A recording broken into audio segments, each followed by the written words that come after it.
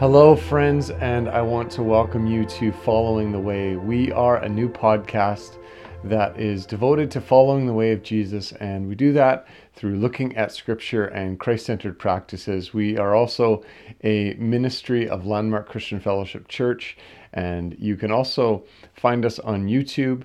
We invite you to subscribe to our YouTube channel, as well as click the little bell icon that will give you alerts when we post new material. We're so excited that you're with us, and today we want to look at something actually around Saint Benedict. We also like to take the opportunity from time to time to look at past saints and past followers of Jesus and how they inform us in following the way of Jesus. And so 2 days ago, the last time we published a podcast, we were looking at 2 Corinthians 4, and where Paul speaks there of the light momentary affliction that we have in light of the eternal weight of glory that is coming for us and that the Father has for us. And so recognizing that in these days, in this pandemic and in the season that we find ourselves in this time, there are very difficult things that can feel very heavy and very weighty. And one of the things when we talk about light momentary affliction is that we have to face the reality of grief and loss in our lives. And so that's what we want to spend our time looking at today, is the reality of grief and loss in our lives, which has all varying types of forms and can feel very heavy. And it's something that all of us experience, all of us go through. And so how do we handle that? How do we journey through grief and loss?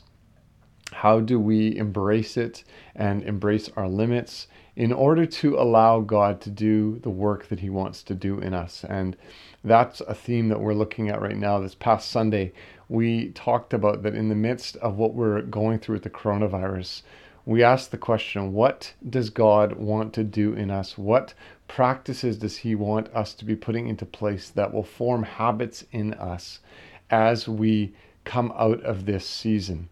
And so those are some of the questions that I'm asking myself and asking Jesus, what do you want to grow in me? And so embracing frustration, embracing the pain of this time, embracing all the emotions that we're feeling and looking at them and examining them and what God wants to do through them is all part of it.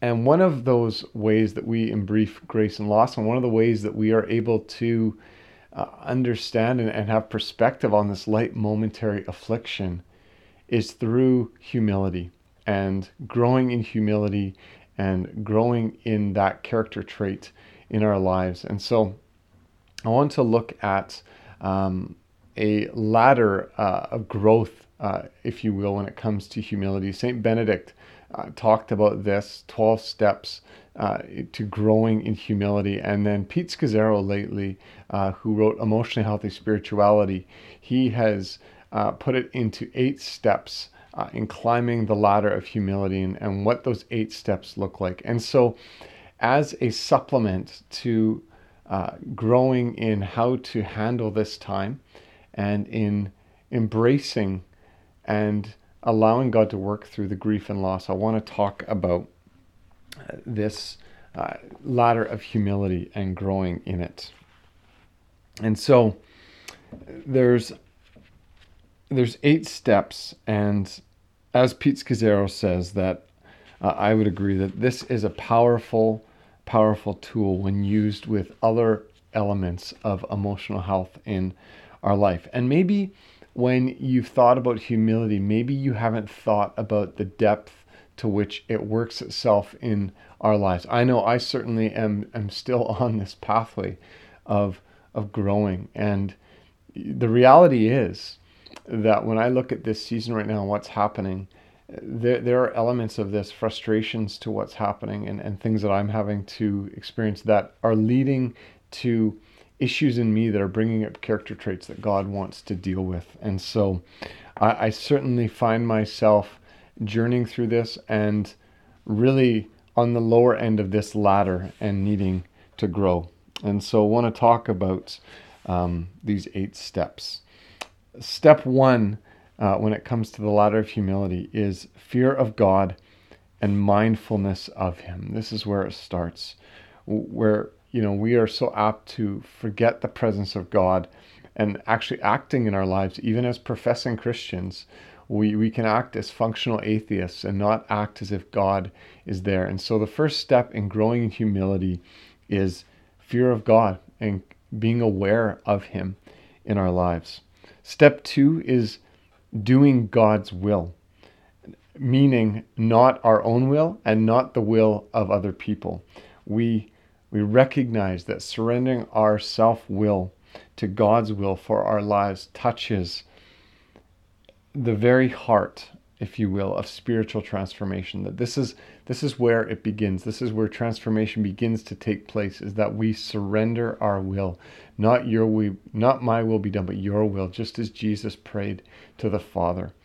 And so, that can be a step that can, for us, take years, and we have to keep going back to and keep climbing this ladder and surrendering our will.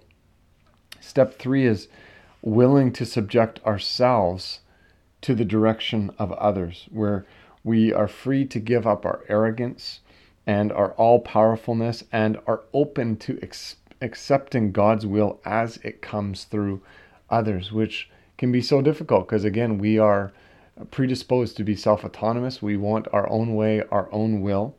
And so this could be a manager at work. This could be directions from a friend. And we receive this direction of others without grumbling or an attitude. And that really is the sign of that we have arrived at growth in our lives, where we're able to receive this and willingly receive it without grumbling. Step 4 is patient to accept the difficulties of others. Life with others, especially when living in community, is full of aggravations. And so this requires that we give others a chance to figure out their weaknesses in their own way and in their own time. Step 5 on this ladder of humility is a radical honesty to others about our weaknesses or our faults, where we quit pretending to be something that we're not. We admit our weaknesses. We admit our limitations to friends, to a spouse, to parents, or someone else who cares about our development. We don't hide it. We don't try to project self-images that are not telling the entire truth. It's telling half-truths. It's being deceptive. It's presenting an image of ourselves that isn't reality. And it keeps us from growing in humility, because humility is having to admit, I don't have it all together. Actually, I fail miserably in this area of my life, or I'm struggling a lot in this area. And it's growth when we can admit that, and we're coming to a place of greater humility. Step 6 is being deeply aware of being the chief of all sinners, as Paul wrote in the New Testament, where we see ourselves as weaker and more sinful than anyone around us. We come to see that we are the chief of all sinners. We declare what Paul declared, and we begin to feel actually the gravity and the weight of our sin to a much deeper level than maybe we have in the past. And again, we can see how this is instinctively, this is growing in humility. It's not looking at the sins of others. It's not looking at the faults of others. It's realizing, wow, my faults and my sin and my brokenness is really serious. It's really deep. And what it does is it calls us to dependence on Jesus, which calls us to humility. So this is not self-hate or an invitation to abuse, but it's meant to actually make us kinder and gentler as we come to see how much we need the forgiveness of Jesus. Step 7 is being purposeful to speak less or with more restraint. And this is near the top of the ladder because it's seen as the outcome of a life that seeks God and is filled with wisdom. So we don't feel the need to always make our opinions known. We don't always feel the need to have to speak first. We're able to restrain ourselves because we've come to see that we have security in God, and we're secure in Him, and out of that is a natural humility in our lives. As the rule of St. Benedict states, the wise are known for their few words. And that really hits me, because I've been one that has liked to talk a lot, and one that communicates a fair bit. And so I find myself quite often wanting to have an array of opinions and wanting to interject those opinions into many conversations, and coming to see that is not necessarily always helpful, or actually I need to grow in restraint, is something that is a challenge for me. And step 8 on this ladder, so if you will, the top rung of the ladder is being transformed into the love of God. And here there is no haughtiness, no sarcasm, no put downs, no airs of importance, nothing, not even a shred of it. It is Philippians 2 lived out in perfection, that we are not looking to ourselves but to the needs of others. And that is, I don't know that we would ever say that we'll ever reach that place ever in our lives completely. I certainly would never claim that. But this is the top rung of the ladder. This is the goal of growing in humility. We are able to embrace our limits and those of others. And so again, when we talk about embracing our limits and embracing grief and loss, this is part of growing in humility. We're fully aware of how fragile we are and are under no illusions about that. We understand our frailty, and we understand our weaknesses, and we understand that we can actually rest or accept those and rely on the power of God, because it's actually not about us. We're at home with ourselves and content to rely on the mercy of God, and we look at everything as a gift in life. That is quite the place to find ourselves, and I certainly am finding myself that maybe in some respects, and you might find this, where you move up and down this ladder at various times in your life, and there's areas of growth needed, and other areas where you find that you're making progress, and then other areas where you recognize that you're at the bottom rung, or the second or third step of this ladder. But I want to invite you today, friends, to for the next, as we close here as application, I want to invite you to quiet your heart, and to, if you can, put your feet on the ground and feel your body, feel what's happening inside of yourself, feel the tensions, feel the emotions, feel the areas where you feel anxious, or where you feel nervous, or you feel upset, and you feel annoyed, you feel angry.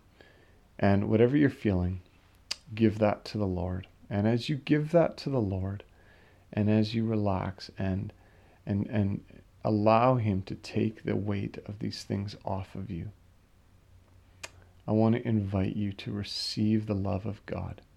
Receive the grace of our Lord Jesus Christ. Receive the fellowship of the Holy Spirit.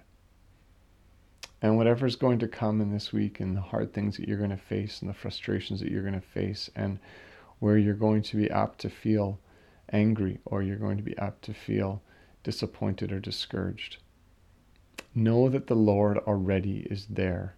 Know that the Lord has already gone before you. And know that He's calling you into a deeper relationship with His Son, Jesus. I want to bless you today, friends, as we go forth into another day, or maybe you're winding down another day, but whatever may come, we realize that Jesus is on the throne. He's good, and He's working for our good in these days. Have a wonderful day. We'll see you again.